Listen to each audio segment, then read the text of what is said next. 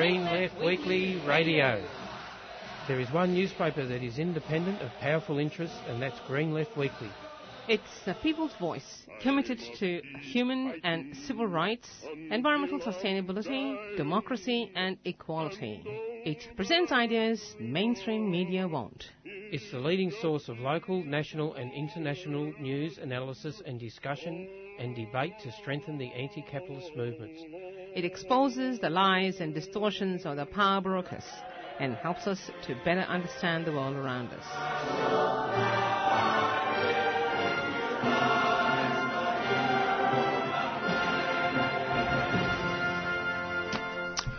Right, good morning listeners. You are listening to Green Left Weekly Radio with Jacob and Lalita in the Morning studio. listeners.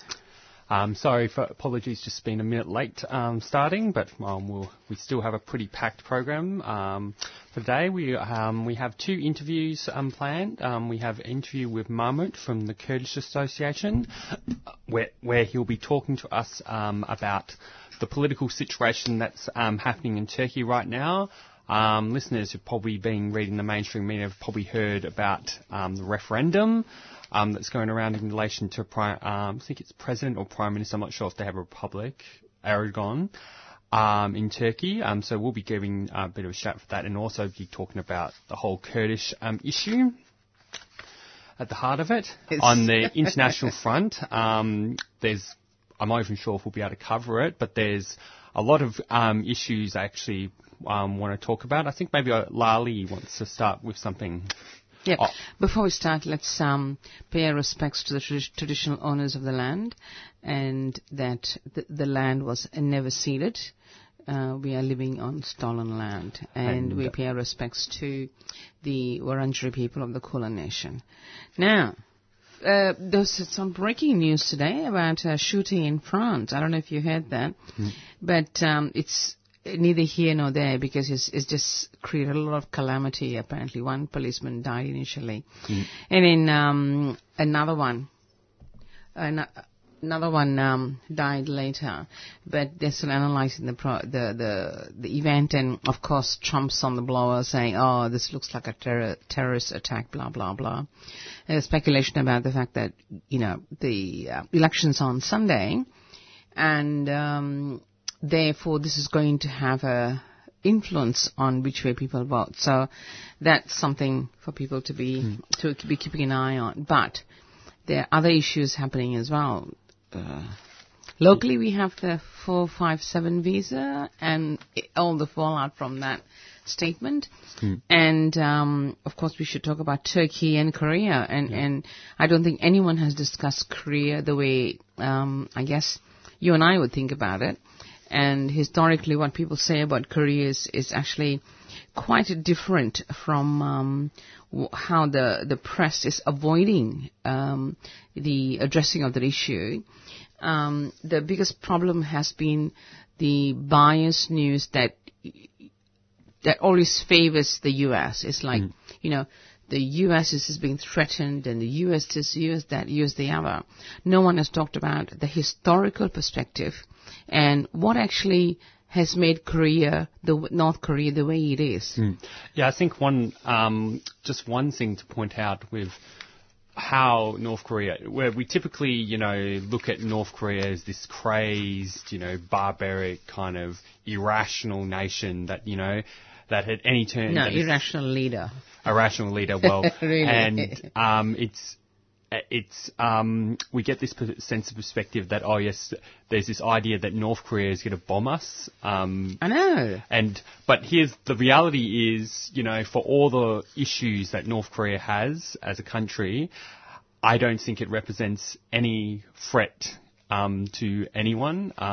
In fact, I think what's actually important to state is the biggest threat is the United States. That's right. I mean, and North Korea, and, there's all these arguments put forward about how, North Korea, they have nuclear weapons, they're building up a military. Well, in actual fact, I think the practical reason why that is so is, to defend themselves against US imperialist aggression, because the US, when we look at the history, North Korea was bombed by the United States and destroyed many of the infrastructure, and they lost tens of thousands of innocent lives.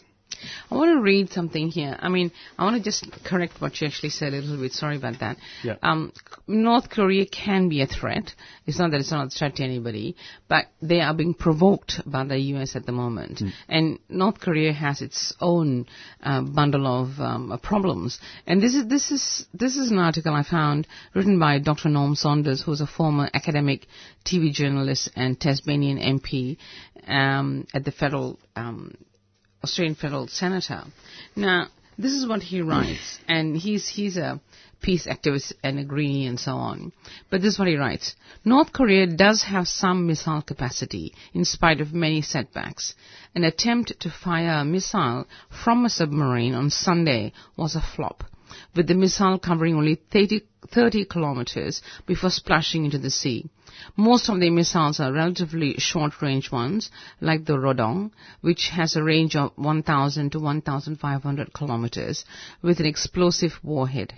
North Korea is known to have approximately 300 Rodongs. But why mess around with missile delivery systems? We in the West are fixated on high-tech solution to simple problems. When you have a large piece of equipment to move somewhere, you go by sea.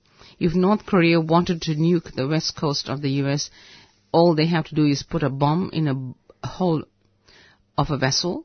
The crew can be toasting the health of Kim Jong-un with soju while they pull the pin on the bomb they are using for the table. So they utilized ships in the past to convert missions, but there was the Pongsu incident off the Australian coast in 2003. The Pongsu was caught smuggling 125 grams of heroin. The ship had been modified for long voyages and carried enough fuel and provisions to travel around the world without entering the port. The official was trying to link the operation to Kim Jong-il's regime. So, in reality, Pyongyang doesn't have the capacity in terms of all the shenanigans that's been going on. One of the analysis I read said that the positioning and the posturing by U.S. and by Australia, for that matter, with Bishop, who's carrying on in support of the U.S., is that they are diverting or distracting people from looking at local issues to focus on foreign affairs. And this is a long-term strategy. It's been used for decades and decades and decades. So they're in trouble at home, therefore they start looking at overseas issues. So it's not a new strategy. But now it's all hyped up because none of the press are looking at Korea's history, and I think we need to cover that in detail in another program. We can't do it today. But we also maybe will get a chance to actually interview somebody who knows the history of South Korea. I think one thing, just my kind of personal opinion, is I think even when you take the premise that North Korea, could, conceivable, they could, send a bomb on, say, another country, they're a small, isolated nation, and if they ever did participate in any kind of act of aggression, they would suffer the effects of US pretty much bombing them. That's right. The assessment I read so far in a couple of there's another article that I read. It says that if the US was to attack North Korea, and Pyongyang responded to that, they will attack South Korea, and they are capable of wiping out 1/3 of the South Korean population. And that is not good for the U.S. Yeah. It's not good PR. It's human rights violation if the U.S. does do that. So, the problem at the moment is we've got a president in the U.S. who is very callous, does not talk in terms of human rights and sovereign rights of countries, and he does not respect anybody else. So we've got a huge problem. So this excitement and kerfuffles going on around North Korea and the U.S. In a sense, a furphy, but it can turn to real if the US attacks. That's the problem we have. And both countries have nuclear weapons. And I guess that's what scares people. And as I said, we'll cover this more in detail in another program, but we need to find someone who's well versed in the history, because the history of why is North Korea the way it is? You know, it's something that we need to explore, because none of the other media is covering it. So we'll get to that. Yeah. Just come to Shane, because there's lots of other things to discuss in international politics. This is just a quick article that was reprinted in the latest copy of Green Left Weekly. It is about the presidential candidate in France, Jean-Luc Mélenchon, who is surging as in the third spot. Although the presidential election system, I kind of don't really understand how it works. But we can talk about the politics of the candidates, and what we can say with confidence is that Jean-Luc Mélenchon, who is presenting himself as a genuine alternative to the far-right candidate that many people know, Marine Le Pen, and free market candidates Francis Fillon and Emmanuel Macron. Jean-Luc Mélenchon has surged into the third spot in France's presidential race, whose first round is set for April 23rd, so that has passed, and he's still apparently doing pretty well. Oh no, that actually hasn't passed. That is that is a few days away. And he's pitching himself as a candidate for peace and solidarity. He's one of his most radical policies is that anyone who earns over 400,000 in France, he wants to tax all of that. So basically setting a maximum income of 400,000. So it basically means, you know, rich billionaires have to pay massive amounts of tax. Lots of tax. Sounds good to me. And I find it interesting that I first heard of Jean-Luc Mélenchon in 2012, and this was before I got into radical politics. And I remember thinking, when he put forward that text, I remember thinking to myself, that is a fantastic idea. I'm fully behind it. And so, but there, he's definitely being described as the Corbyn or the Bernie Sanders of France, and is running a very similar kind of populist campaign.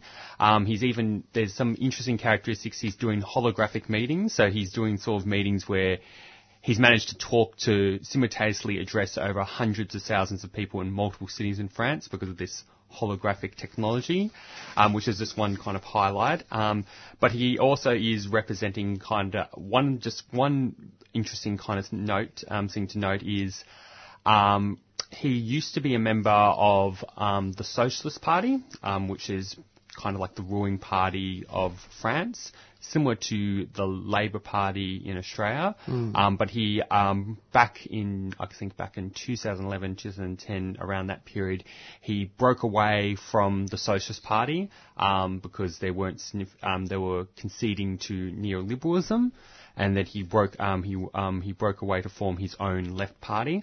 And his party, one of the things I do know about the French presidential system is to be able to be nominated as president, you have to get the endorsement of other parties.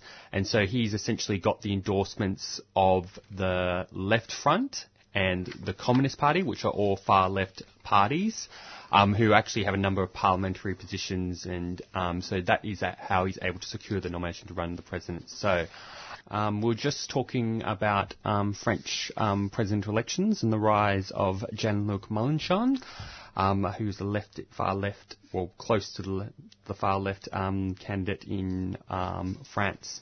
But there's more interesting news that's happening in the UK.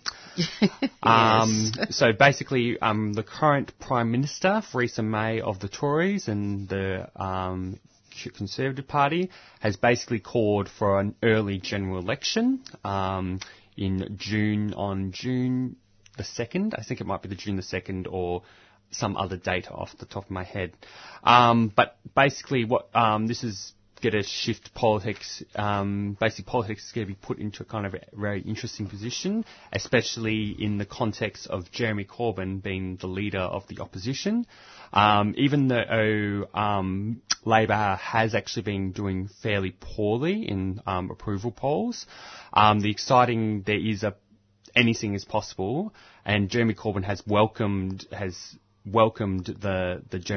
early general election notice, and he said he's going to put the case out there for a fairer Britain, a Britain, that puts the interests of people before profit, and, basically all the kind of radical things that, 3CR is for. And, but I think it's going to be very interesting, because I never thought I would, see the day where my position as someone of the radical left would be to basically say, the left needs to come together and just do whatever it can to get Labor elected. That's right. Left unity is on the cards. And because basically, Jeremy Corbyn's even admitted that, oligarchs and, corporations are not going to like him. They're not going to be happy with him being elected, because he represents probably the greatest threat to the establishment in the UK. Yep. And that's why the establishment is also keen to attack him at every single turn in the media, and you even have the undermining of him from his very own party. Yes. Although fortunately there's some good news happening, but I think what's happening is probably to serve a different purpose, but a lot of the sitting MPs, who a number of them, though not all yet, who are of the Blairite faction, the right faction of the Labor Party, have effectively basically decided they're not going to stand for general election, and they're going to resign. Well, they should. They should be ashamed of themselves for supporting Blair. Yeah. But the complicating factor for Corbyn is that within the Labour Party and all the young people who join the Labour Party, he's extremely popular. But the problem is there's the Brexit votes, the Liberal Democrats are using that as a platform, as a strength for themselves, because they advocated a no vote. Whereas Corbyn advocated a yes vote. So it may be complicated. To correct you there, no, Corbyn actually campaigned for a Remain vote. That was his position. Yeah, same thing. Yes, you know. So that's remaining in the EU. So we've got a Tory party that was basically, in a sense, torn apart because of the yes vote being a majority. Then you had Corbyn, who actually supported that position to remain.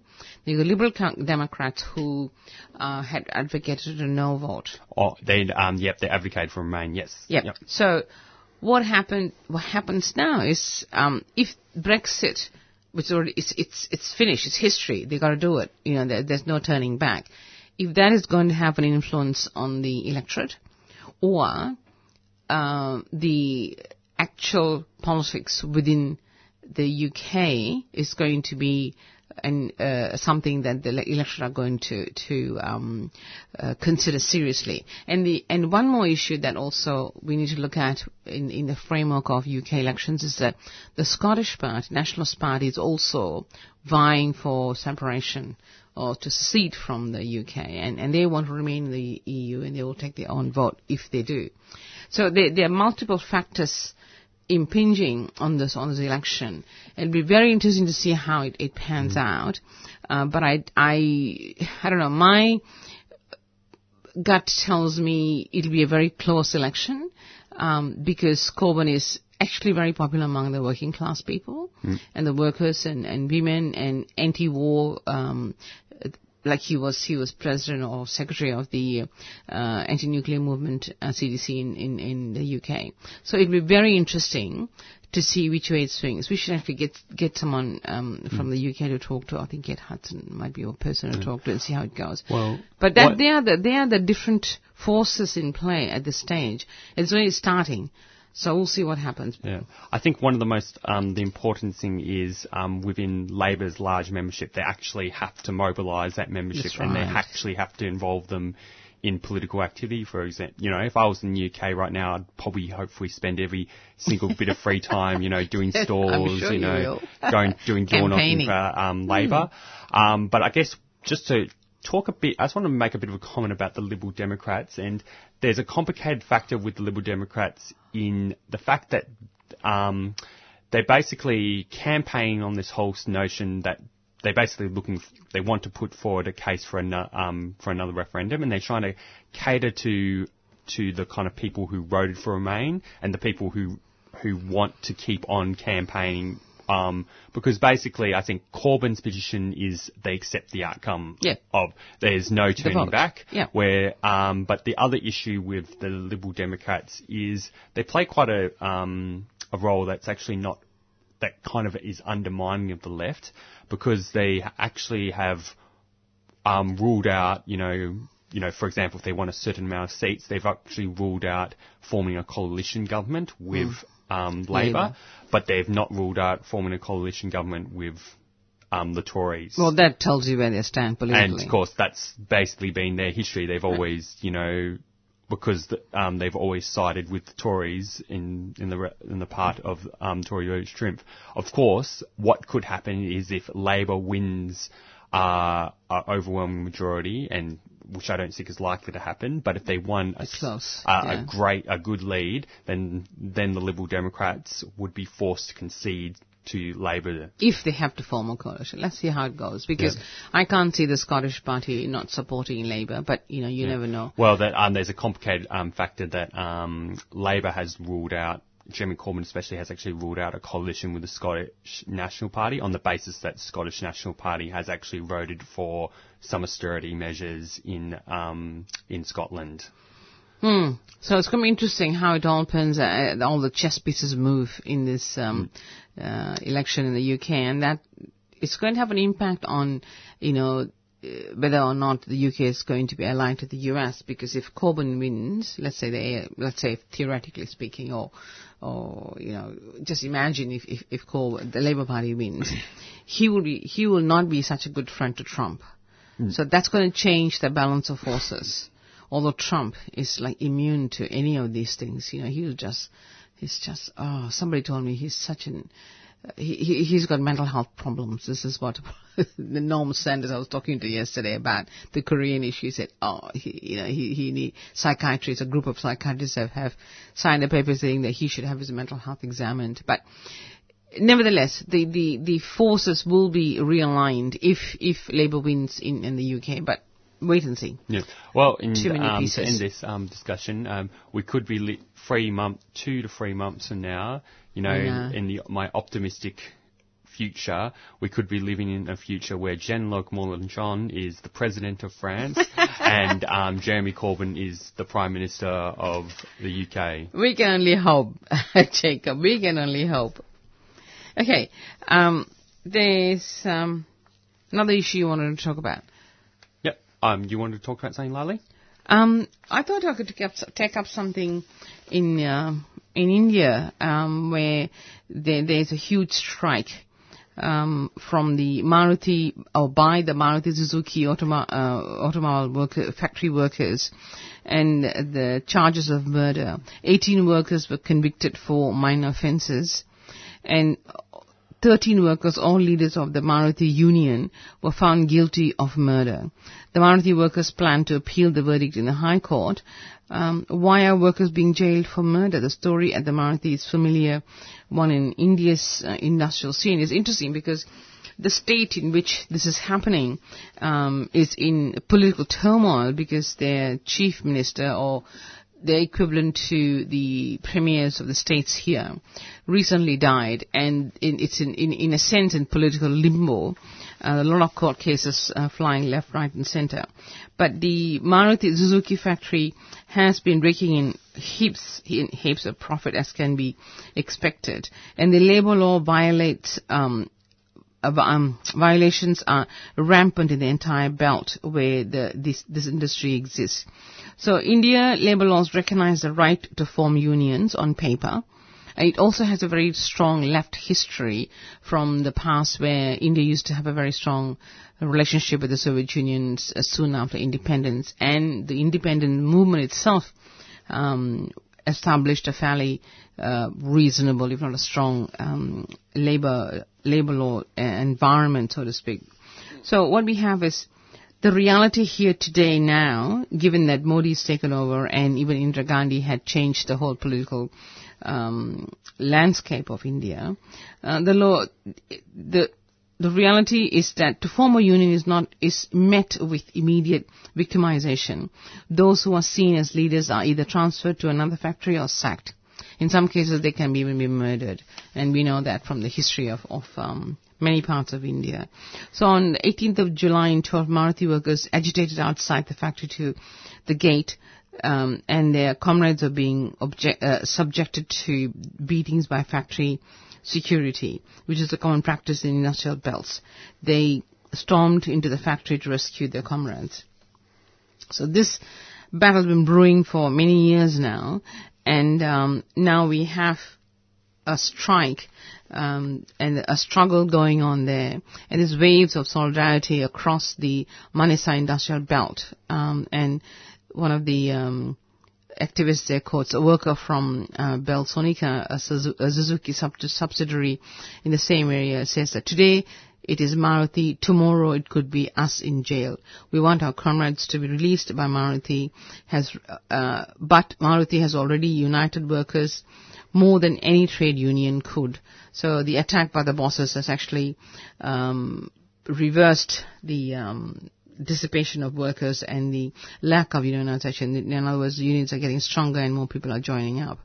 Another worker speaking to Sedi recalled how when he was on the run from the police, he'd sneak into Manisa in the dead of night, starving, penniless, and he'd knock on Maruti workers' doors. Even if he didn't know him personally, and without a word, he'd push money, clothes, and food into his hands. They'd say, "You're fighting for all of us." So there was this surreptitious support. As I say, you can always find a way of supporting people if you wanted to. So Maruti and Pricol are reminders that India is seeking to criminalize unions, even as its government is seeking to erode and destroy existing labor laws. Modi welcomes the multinational corporations. Make in India is their promise, and promising them a docile labor environment and cheap and good quality labor. Suppressing unions is a priority for the government in such a climate, but it is not finding it easy to succeed with its attempts of suppression, because India's workers know better, and they've got a history of radicalization across India, and that this is only in the south and in one state, because you find that workers across India are very aware of their rights. Anyway, you're listening to Green Life Weekly, and we are moving on to the next section of this program.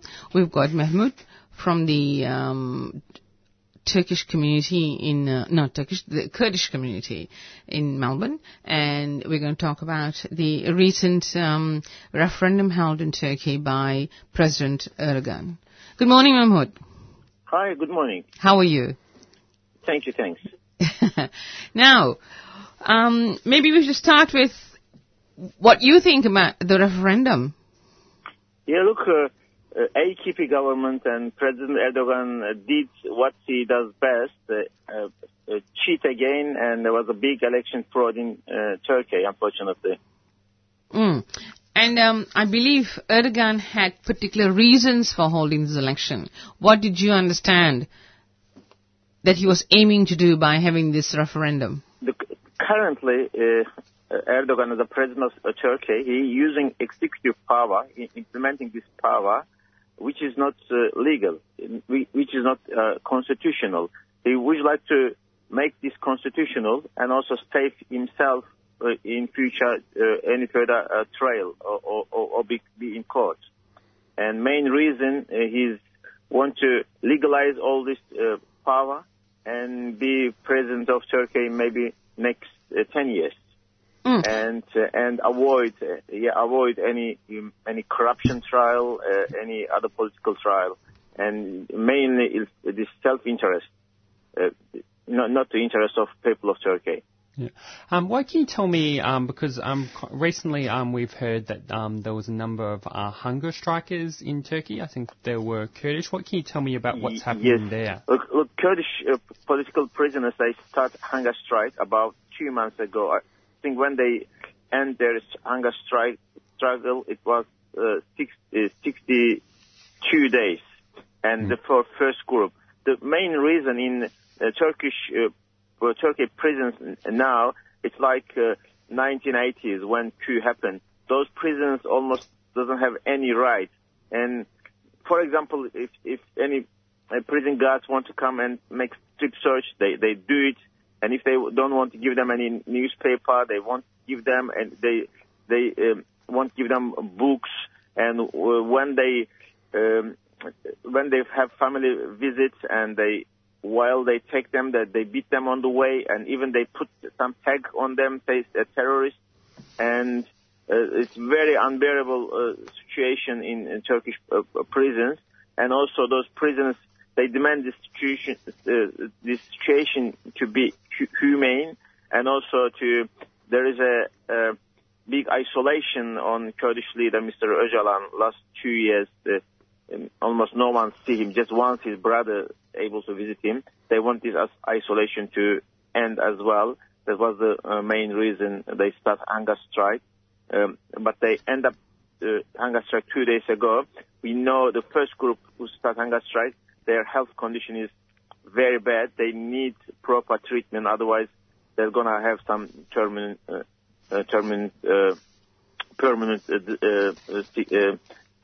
sickness or disability.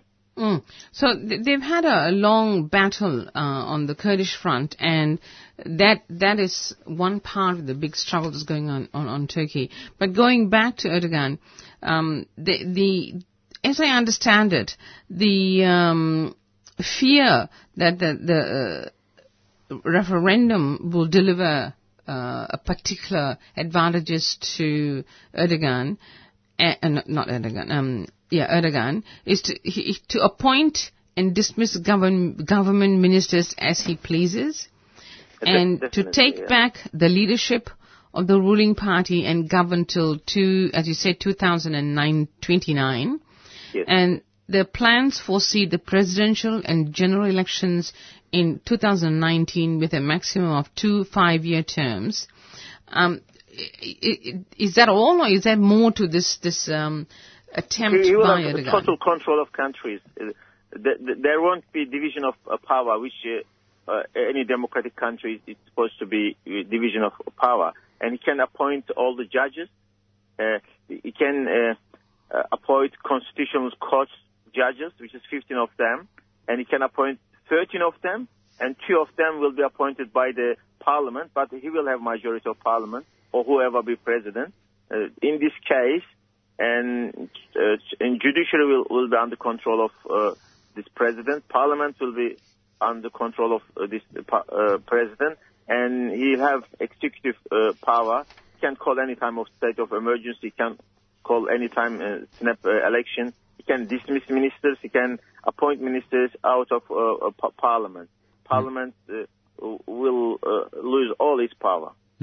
But it's already becomes apparent that Aragon, with currently the system that's currently in place within the power he wields, he was already able to arrest a number of MPs from the HDP party. That's right. And you're definitely right. I mean, they did this for many reasons, but one of the reasons before this referendum to witness pro-Kurdish, pro-democratic party HDP.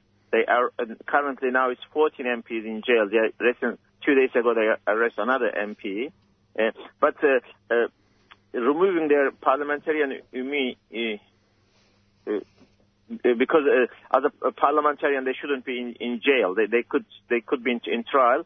This was against current Turkish constitution, but they didn't even follow current Turkish constitution. Before any parliamentarian, before in front of court, before they're found guilty, they can't be removed from parliament. They can't be put in jail. But they didn't even, as I said, follow their own constitution. They put all HDP parliamentarians in jail. So how do you see the situation for the Kurds? Because there's so much been going on in that area with refugee problems and so on, and of course the huge battle in Syria that's going on. So what is the situation, firstly, for the Turks as a whole, as a nation, And perhaps we can talk about the Kurds after you go through that one. Yeah. Look, for the Turks, it's already Erdogan declared victory. Even before a high election commission told the result, because it was so close, they called for victory, and Erdogan says it's already done, it's finished, and we're going to go ahead with this. But there is big opposition, almost 50-50, and they got 51% and 49% of Kurds and Turks they against these changes. And last couple of days there is a protest in Turkish main cities, streets of Turkish main cities. For Turkish people, in our opinion, there was at least 55 or 56% no. But as I said, there was a fraud. There is big opposition against Erdogan. I think the opposition is bigger than even Erdogan or AKP thought. When they called for referendum, they were expecting to get at least 60-65% yes. This didn't happen at all. Future of Turkey, unfortunately, is dark. I can't see any bright future as long as Erdogan and AKP they rule unconstitutional. And for Kurds, situation for Kurds is not good at all as well. I mean, during referendum in many, for example, many village which controlled by village guards, and village guards force people to have open votes, which is not legal. And many election polls, the police or army member, they came in election polls, which is not again legal. They force people to vote for yes. And in terms of general condition in Kurdistan, in Turkey, it's not good at all. Currently, as you know, AKP allied itself also far-right National Action Party, and both of them want to eliminate Kurdish resistance, Kurdish struggle. But we believe they can't do that. Yes, there are going to be more harm to Kurdish civilians, but the Kurds know how to struggle over the history. Yes. In terms of Syria, and in Syria, Kurds, I think the good things over there, maybe first time over the history, Kurds able to come together with other nationalities or Arabs or Assyrians. They're working together, and which is good, but we don't know what really USA wants in Syria, what Russia wants in Syria. I don't think so. These both countries are really concerned about democracy, equality, social justice, or human rights. And unfortunately, their policies affecting future of people of Syria and Kurds as well. In general term, I believe Kurds will succeed at the end, but I hope this would be sooner than later and without any bloodshed. So it's actually undermining the so-called coalition's position in the whole Middle East around the Syrian war, which means Turkey is very quickly losing credibility in relation to, I think they had refugee policy, they had included Turkey, and Erdogan was trying to build up his reputation as a wonderful guy who supports refugees, was willing to take refugees and so on. But from what I understand, that, that attempt to make himself look all rosy has completely gone. Would you think that? So you mean Erdogan lost his credibility and position in Syria? With the US and the other Western countries because of the way he's doing. He lost his credibility long time ago, but for US and Russia, I think credibility is not a problem. Erdogan, he can make U-turn anytime. And about 6-7 months ago, he was calling Putin the guy who have blood in his hand. And then now he's calling Putin is my brother and my ally. And now Erdogan wants to work with Trump. And we know Trump and Erdogan, they also have business interests. Yes, of course. I think Trump son-in-law, or they have big business investment in Turkey. I mean, therefore, I wouldn't surprise. I mean, in fact, they shouldn't support Erdogan at all. They know how he supports Islamic State or radical Islamic groups, and how he encouraged them to go and or kill Kurds or the other minorities. And Turkey still is a base for those groups. They train there, they get all their arms from Turkey, and they cross Turkish border freely. And currently, those who committing crime or terrorist acts in Europe, most of them gone there via Turkey, and they all know this, but they don't have any ethics, unfortunately, when it comes to their interests, their business interests. Otherwise, I know in Trump's administration, they know better than us, or Russian administration, they know better than us how much Turkey involved this bloodshed in Syria. But as I said, there is no human values and ethics, unfortunately, when it comes to those in neoliberal politics. So I also believe there's some court cases that have been launched against this referendum due to what is seen as a highly corrupt referendum. Do you know anything about the cases? Look, first, the opposition parties, including HDP, they went to High Election Commission and asked them to reconsider this referendum, but they reject because they're controlled by AKP government. Now they're going Turkish Constitutional Court, but they also controlled by government. I don't think so they're going to get any results from that. If they do, it would be surprise. Yes. So they're hoping to go somewhere, but the chances are very slim, as you say.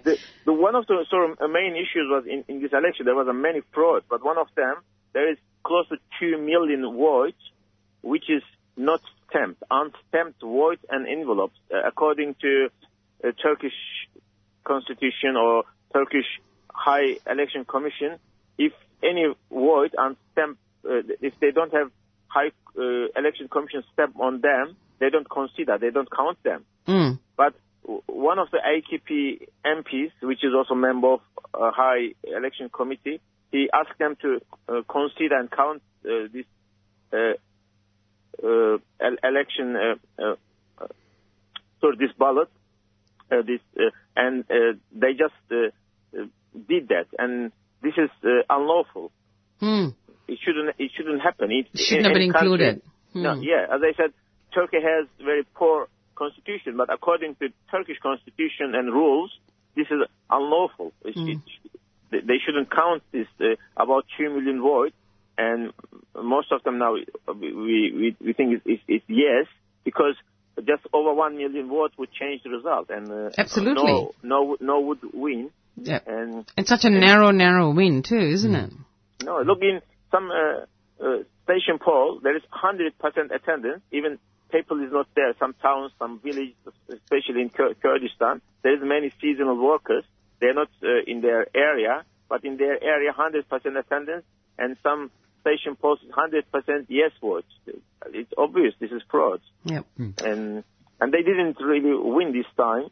I think opposition was stronger than AKP Erdogan thought, but with fraud and with cheating and with controlling all High Election Commission and constitutional courts, and since they gone able to get away, but I believe opposition will get stronger and stronger. Even they're going to oppress more, but they can't stop opposition of Turkish people and Kurdish people. One last question from Jacob. Yeah, I just have one last question, and I'm pretty sure I kind of know the answer to the question, but I think it would be just a good one to ask. What has kind of been the position of the international community, especially the ones aligned with Turkey, in response to Erdogan? And because, clearly all these things he's doing reek of like he sounds like a dictator.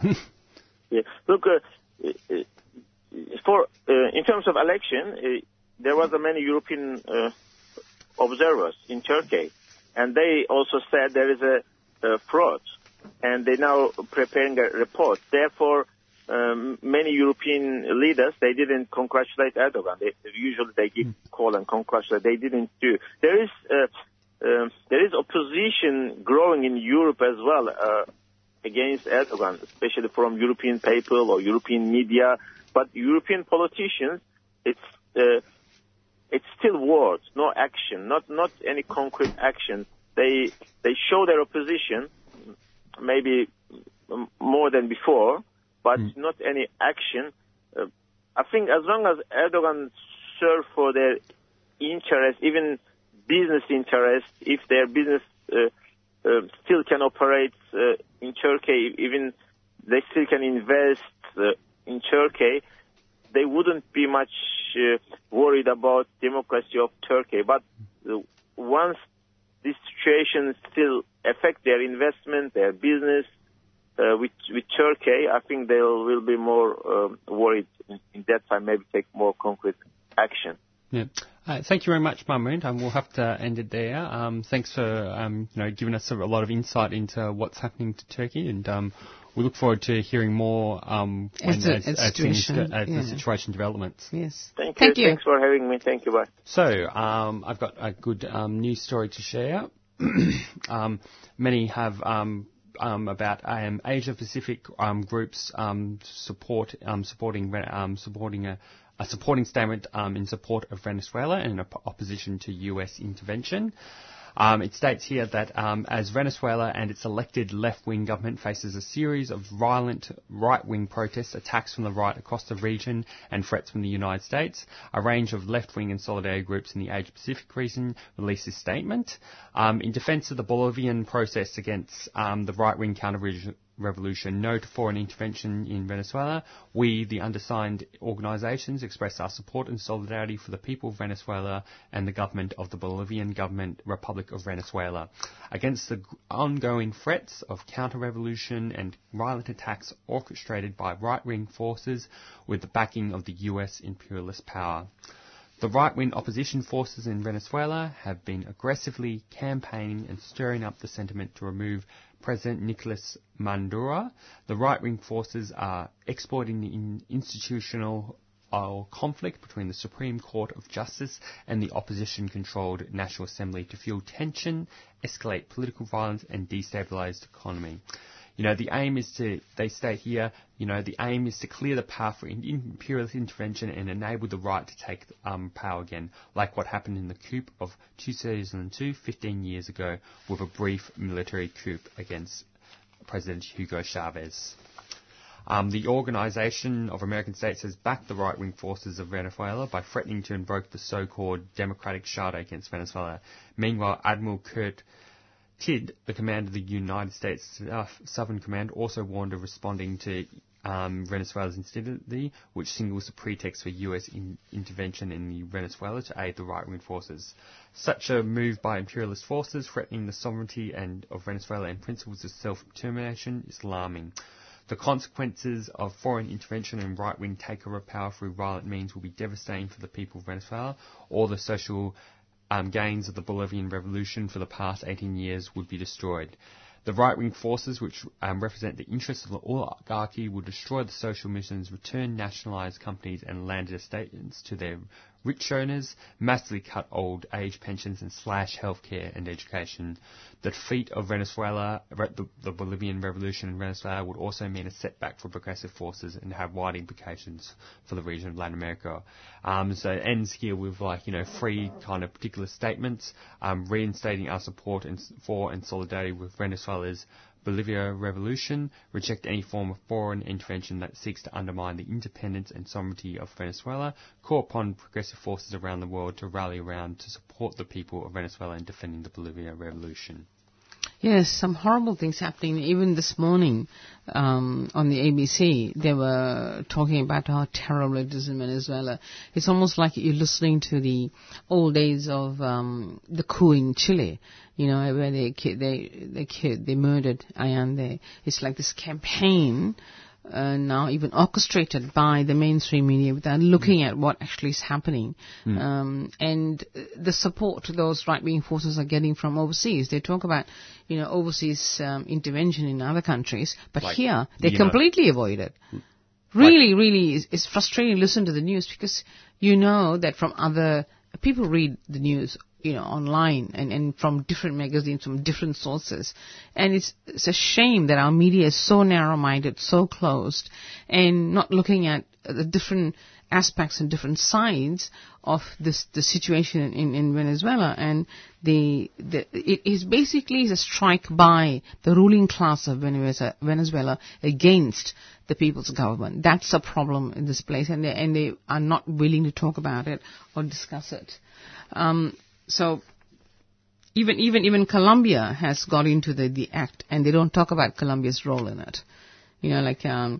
Maduro had offered to provide assistance comes a day after the Colombian government slammed Venezuela following the ruling of the country's top court that specified that it could assume some responsibilities of the National Assembly as long as the legislature continued to operate in contempt of the Constitution. And this is following that, in all solidarity and love to the people of Colombia was what Maduro said when they had a problem there, where the issue was the mudslide that happened in Colombia and left 400 people injured and 220 were missing. And despite Colombia's negative role, Maduro from Venezuela offered all the support he can to the people of Colombia. And despite that, the president of Colombia, Juan Manuel Santos, described the move as unacceptable and as an attack on the most important pillar of any democracy. And this relates to the court decisions in Venezuela, which is basically biased against the government and is in support of the right wing or the ruling class in Venezuela. That Venezuela's Attorney General also slammed the court decision, prompting Maduro to convene a meeting with the National Defense Council, a mechanism in the Constitution that combines various branches of the state to resolve urgent matters. So there are all sorts of shenanigans going on in Venezuela, but it's absolutely disappointing and disgraceful to see that the mainstream media, none of them, look at the inside story. And the role Venezuela has played for the last couple of decades when Chavez was alive. But Latin America is always on the boil. It's difficult to access news unless you are interested and have a passion for what's happening there. And I'm sure the Latin American Solidarity Group will have more to say about these things in their meeting. They've got a meeting coming up. We'll announce it later. So. Now, what else do we have? I guess since we only have 2 minutes, I can just present. We were talking about the French elections before. I find it very complicated. Yeah. But this is actually just kind of links in with what we're talking about from before. But one of the most interesting things about the left-wing candidate Jean-Luc Mélenchon is basically he's positioned himself as wanting to align with Latin America and put himself, in the kind of same grouping as the Ecuadorian, Venezuela and Bolivia left-wing governments, of course, which is, he's been actually smeared for that. Oh, he's like, oh no, Jean-Luc Mélenchon, he's supporting dictators like Hugo Chavez. Hugo Chavez is dead. Yeah, but that's the argument that's been put forward, that he's supporting communist dictators, even though obviously those aren't dictators. But Hugo Chavez never called himself a communist. He was more a socialist and a progressive person. So whatever he's saying is utter nonsense. But anyway, as usual, per usual from. I know it's frustrating, and I've got to a stage where I don't even watch the news on TV anymore. Yeah. It's very annoying. Anyway, listeners, we're going to be going to the activist calendar very soon, but we'll just play a quick announcement. 3CR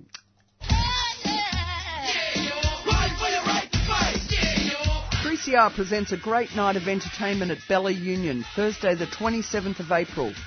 Jonathan Alley will MC a stellar lineup, including 3CR DJs Kate and Susie spinning tracks for a lazy Thursday night. Fiona Scott Norman's one-woman show, The Needle and the Damage Done.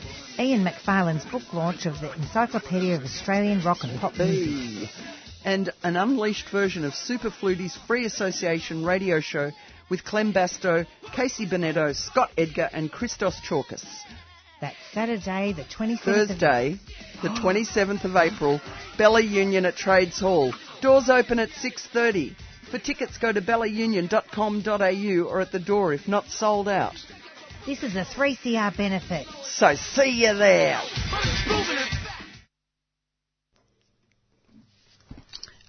Welcome back to Green Left Weekly, your Friday edition.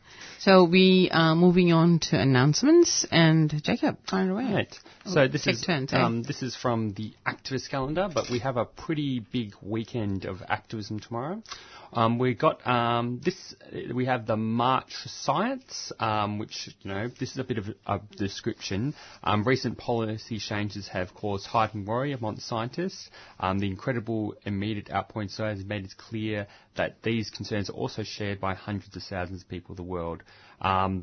So basically, the politicisation of science has given policymakers permission to reject overwhelming evidence, and it is a critical and urgent matter. It is time for people who support scientific research and evidence-based policies to take a public stand and be counted.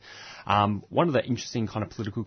this will be at 1 p.m. at the State Library this Saturday, but one of the more interesting political contexts is it's part of kind of links with the whole Donald Trump phenomena, and there's a lot of there's national March for Science rallies happening all around the United States. So this will be kind of linking up with the United States and what's happening there, and there'll also be other rallies across the world as well. Okay, I think we should also talk about the ongoing picket and battle at the Fletcher Insulation Company, and this indefinite stoppage at the Dandenong plant that continues with the AWU members.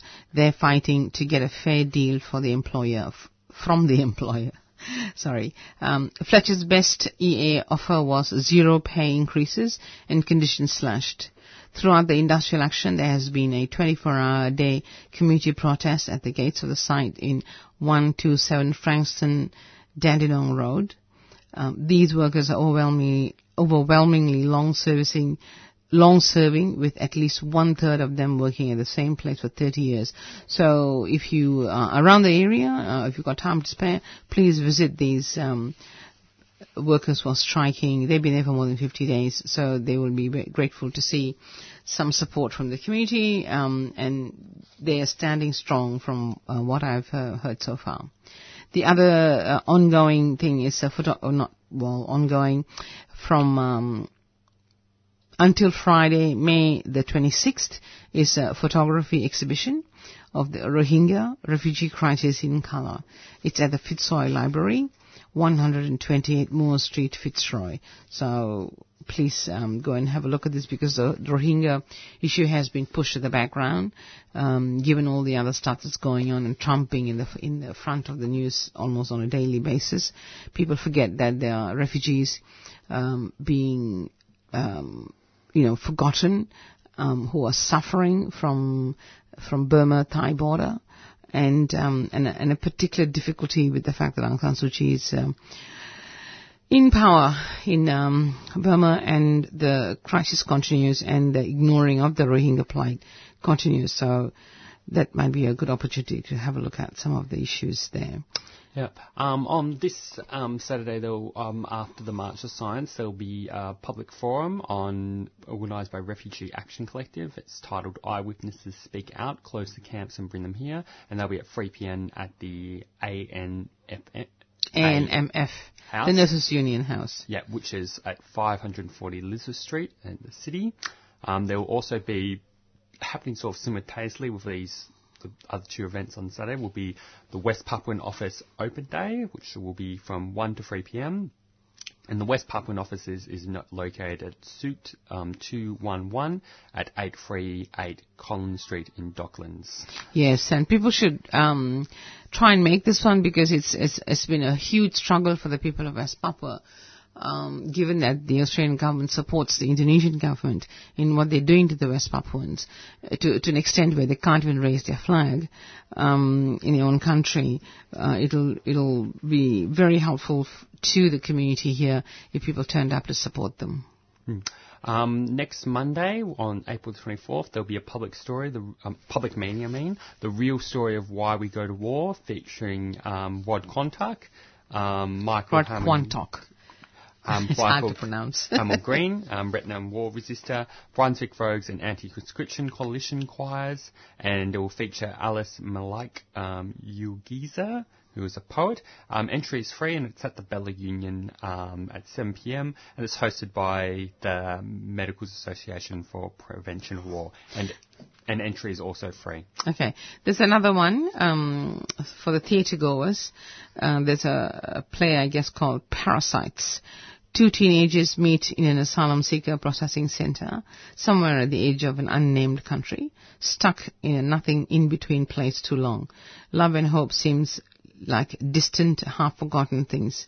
This encore production of acclaimed Swedish writer Nina Tesman's sublime play explores the impact made by small offers of kindness in a cold world.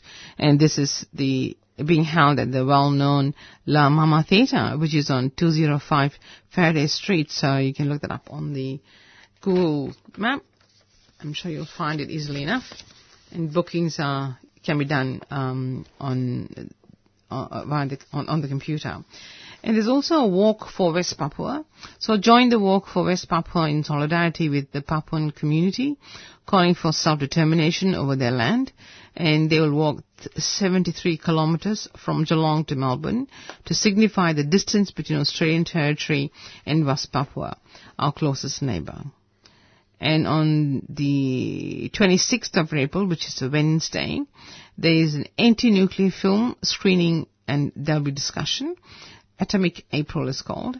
1 year ago, the federal government announced its intention to try to impose a national nuclear waste dump on the land of the Endimam Tanha Endimam. Sorry, I'll try and pronounce it again. Ednya Madana, traditional owners in SA, the South Australian Flinders Ranges. So it's 6:30 at Friends of the Earth, 312 Smith Street. That's on the 26th of April. And it's being hosted by the ACE Nuclear Free Coalition. On the 27th of April, there's a fundraiser. And now hear this party for your right to fight. It's a no-brainer that keeps Melbourne's diverse community radios on air, and it's vital for the soul of our city. So that is the announcement we played earlier at the Bella Union at Trades Hall on 27th of April with Fiona Scott Norman, Ian McFarlane, Super Flutie DJs, and McJonathan Ali. There will also, next Friday, we'll have two important events. There'll be a Workers' Memorial Day, Remember the Dead, Fight for the Living at 10:30 a.m. outside Trades Hall. And also kind of sort of nearby, there'll be a rally to save the Victoria Markets. Basically, the Victoria Markets is under attack by the Lord Mayor Doyle, who wants to attempt to repurpose the market as an entertainment space and gourmet food precedent. He basically wants to turn it into Melbourne Central. Okay, that's just how I describe it. He wants it's just disgraceful what he's doing. Commercialise it and turn it into just basically another Melbourne Central. So that's so if you are completely outraged about that, come to the rally to save the Victoria Markets at 11:30 a.m. at the corner of Queen's and Ferry Streets, or follow the crowd. And we'll hopefully be doing an interview with one of the organisers of that rally at some point next Friday. And so this is appalling because they've destroyed many of the small shops because now big supermarkets and chain corporations are in charge of where we go, what we buy. Now they want to destroy the markets. Vic Market's under attack. Preston Market's also under attack. And there's actions there. I have all the details here, but it's coming up as well in May. They'll be coming up next May. So we will make the announcements then. But if you support markets, if you enjoy going to the market, and Vic Market's such a legendary trademark for Melbourne. All tourists find Vic Market such an attraction, and this is very helpful for people who want to go shopping. So in the afternoon they have brekkie or lunch or whatever it is. And Vic Market was actually saved by the old building, the BLF, when then, this is 40 years ago probably, when the government wanted to destroy it and do a similar thing, or probably build flats or something. So this is an important fight that the community has to win. We've got to save the markets. It's an important activity for people and that gives choices, which doesn't have the monopoly that chain corporations have. So please, guys, or people out there who appreciate markets, Vic Market and Preston Market are up for grabs. So let's fight this battle. Yeah, the 457 has put... I couldn't sleep last night because I was so intensely angry about it. I was thinking, this is like white Australia re-emerging. In other words, English is the only language in the world. Everything else is not worth even thinking about or considering. So unless you speak English, you are unable to enter Australia. But the other aspect of this really interesting that struck me was, for decades, what the so-called developed nations who stole, plundered, and dredged all the wealth from the colonies into their bloody country so they can live in utter privilege. What they've done is they've got the cream of the crop from these countries. They started out by giving scholarships to the really smart people from their ex-colonies to come over to the wealthy countries and then included them into the community. What now is happening is a similar thing, or has been happening is a similar thing. They employ people from overseas who are highly qualified, who would otherwise be contributing to the development of their own nation. They have invited, tempted, and bribed these people to come over to wealthy countries, and now they're complaining about it. There are too many of them. They have brain drained the ex-colonies, and now they want to stop because they're using it for political purposes. First it was the reduction in training people, in education. They cut the budget drastically so they can get people from overseas who have been educated by their countries. Money has been poured into their countries to educate these kids, and they are brought over to Australia to do the work. And now, for local political reasons, which is what Malcolm Turnbull's doing, and this is happening all around the world. And all the wealthy nations are doing this. America's doing it. Now, I think even in Europe, in France, it's happening. It's all, let's make America great, let's make Britain great, let's make France great, let's make Australia great. Well, who do you think made it great in the first place? It's those people who were colonized and thrashed by these people. You've taken all the wealth, you keep it, and now you say, this is the wall, you don't come in here again. But this is particularly racist because it's focused on the values they talk about Australia. I am still puzzled, and I'm sure thousands of people are puzzled. What is Australian values? What really irks me is if they put the same test to many Australians, they will fail. I remember when I was working in railway in Sydney, people would come up to me and they had to fill up forms in those days to sell parcels through the train. They couldn't fill up the forms because they were illiterate. They were at that point 1 million illiterate Australians. So what does it say to those people? It's such a racist thing. It's got so many aspects to it. It drives me insane to think these guys have the audacity to impose these things on workers willy-nilly just to suit their local political stance. Yeah. Well, there's been this the 457 kind of issue has actually been a very divisive issue amongst workers because there's this sort of there's this argument, basically, that 457 workers, drive down wages and drive down working conditions. But yet the reality is bosses were using, 457 to do just that. But it's not the workers, the 457 workers that were to blame. It's actually the bosses, and what the union movement, and I'll strongly argue what workers should have been fighting for, is to give those 457 workers full workers' rights, because that way, the bosses aren't able to use that as a dividing line. And of course, one of the funniest things, though, actually, the kind of big irony, I think, is actually, I don't actually think they're completely abolishing 457 workers anyway. No. So they're just giving a new name to it. It's sort of like, I could just imagine there's a lot of policy announcements that Malcolm Turnbull could make, that could be along these lines. And one of them could be, yes, we're going to be closing down Manus and Nauru, but we're going to open up this other detention centre in some other island. It'll be safer and better, but yes, we're abolishing detention centres, but oh no, we're going to build another detention centre in this way. That's sort of what the 457 visa comes off to me, like basically another sort of attempt. It's a Clayton's move. That's what it is. Because basically Malcolm Turnbull and the Liberal government try to cave into this racist sentiment around, the 457 visas, but of course they're not going to do anything, but without actually doing anything about it. And of course, a real kind of political alternative would be and this is why the limitations why you should not be opposed to 457 visas for racist reasons.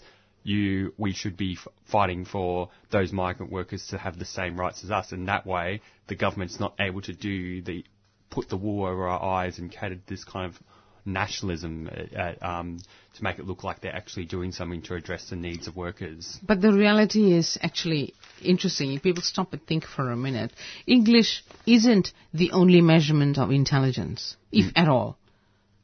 Surely knowledge is broader than just English, and it's such a colonial strategy to use that as a main thing. And it's an easy weapon because, you come here, you should be able to speak English if you want to get ahead. It's common sense. But to make it into such a legalistic matter begs for criticism, I reckon. And the other one is wages. And people always talk about this, and I'm waiting for someone to tell me, you know what? If the 457 workers are being paid less than what local workers are being paid, why isn't the government taking action against those employers?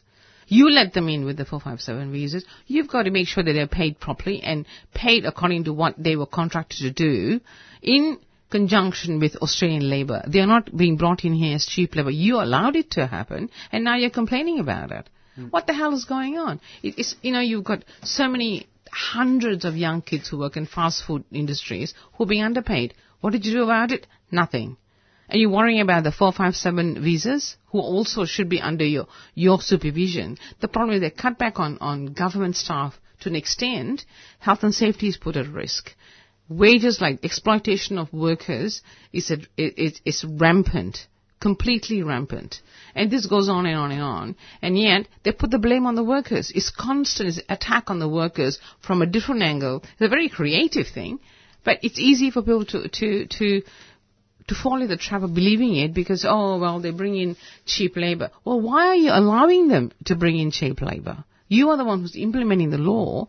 You are the one who govern the immigration department. So why are you allowing it to happen? It's a question no media has asked so far.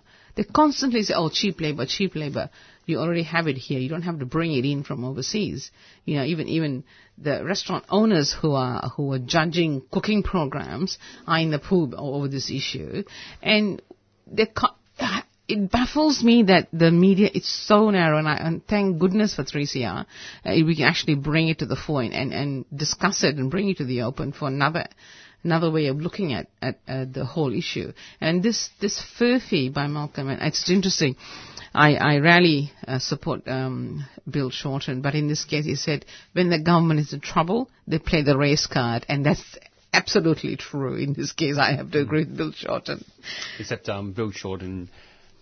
he's considering it, whether to support the moves or not. Yeah. So he's no angel, but I tell you. Almost there's the fact that the Labor government supports mandatory detention, but then there's also the fact that my criticism of a lot of Bill Shorten's responses to Malcolm Turnbull is it always ends up appealing to nationalism. Yes, absolutely. Especially one of the major things, this is one of my biggest kind of pet peeves with the union movement is, why do we keep rallying on this whole thing around Aussie jobs? There are no Aussie jobs. They're global. It's a globalized economy. What are they talking about Aussie jobs for? They need to make sure all workers are paid well. They need a good living wage. Therefore, you don't have to worry about whether it's Aussie wages or Aussie jobs or Indonesian jobs or whatever jobs. Make sure everybody's paid well. That is a fundamental issue. Well, ultimately, we should be working towards a society where, in the age of globalization, which is, used to divide, workers across different countries. We should be, fighting for a world where, we shouldn't be allowing, the capitalist class to exploit, workers in the third world. We should be fighting for a world where all workers are treated with dignity all across the world and not resort to this sort of protectionist, sort of nationalist rhetoric. They're actually going backwards because, the way they talk, the way they apply nationalism now is going back to the protectionist era, just for their own individual political survival. It's got nothing to do with saving people, helping people, supporting people. So it's a hypocritical way of doing it because they have no other strategy left. That's a problem. The economy is heating up and there's lots of problems in the economy. They can't manage it. They don't know how to manage it. And to me, it points to the fact that they really don't understand capitalism as well as we think they do. Or people put confidence in these people to manage the economy and they are really, really botching it up. But anyway. Just to go on to another news story from Green Left Weekly. This is about a brief article about, how, relating to Donald Trump's war drive. He launched a bomb on Afghanistan recently. But then there's also, Afghanistan and Syria are not the only countries that are the subject of Trump's war drive. This is in relation to Trump doubling US airstrikes on Yemen. The United States administration of Donald Trump has, written here, has so far carried out at least 70 airstrikes in Yemen, which is more than twice as many as those carried out last year under the Barack Obama administration, according to data provided by the Pentagon. The Pentagon said that the day that the US had carried out 20 airstrikes in Yemen over the past week, the US military said the airstrikes were carried out by unmanned drones, allegedly against targets and fighters belonging to Al-Qaeda's branch in Yemen, regarded as one of the terrorist group's most powerful factions. The Trump administration had also carried out a limited operation in Yemen against a high-ranking Al-Qaeda commander that was not granted by Obama on the grounds of being too risky. It killed more than 30 Yemeni civilians and 1 US special officers. But another thing in addition to this is Yemen is also under military attack by Saudi Arabia and 12 of its regional allies who have been bombing the country on a daily basis since March 2015, killing 10,000 people. And of course, marking this also kind of marks, 2 years since the beginning of the US-backed Saudi-led invasion of Yemen. Hundreds and thousands of people poured in the streets of the capital of Sanaa to protest the brutality of the bombing campaign. And the conflict began in 2015 March in the efforts to restore toppled President Abd Rabbuh Mansur Hadi and to suppress the Shiite armed militias that opposed the Saudi-backed former leader. Okay, we're coming to the end of the program. So thank you very much, listeners, for... Oh, we still probably have 2 minutes left. Yeah. We've got BZE is on next. Yep, so at 8:30. A few minutes left.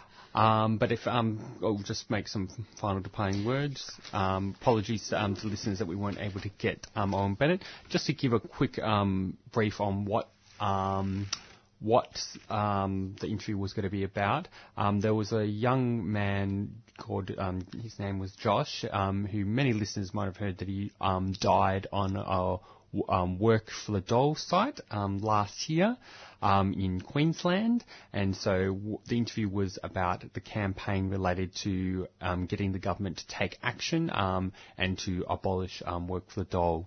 Because, such, unsafe work conditions, such injustice shouldn't happen again, and also there's also the very exploitative nature of Work for the Dole programs in our welfare system. So that was what the interview was going to be about, and we'll hopefully follow it up because there'll be more campaigning around that issue in the future.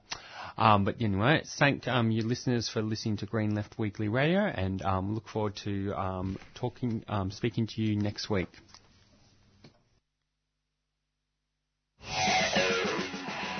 This brings us to the end of the show.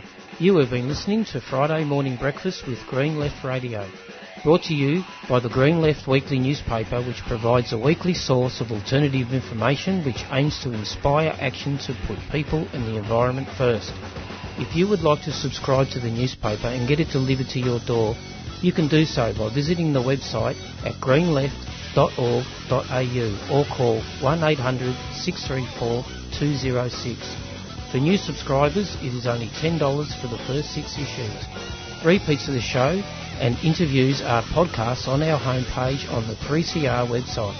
Thank you for listening. You are tuned into 3CR Community Radio, 855 digital on the AM dial and streaming live on 3cr.org.au. To start sometime. What better place than here? What better time than now?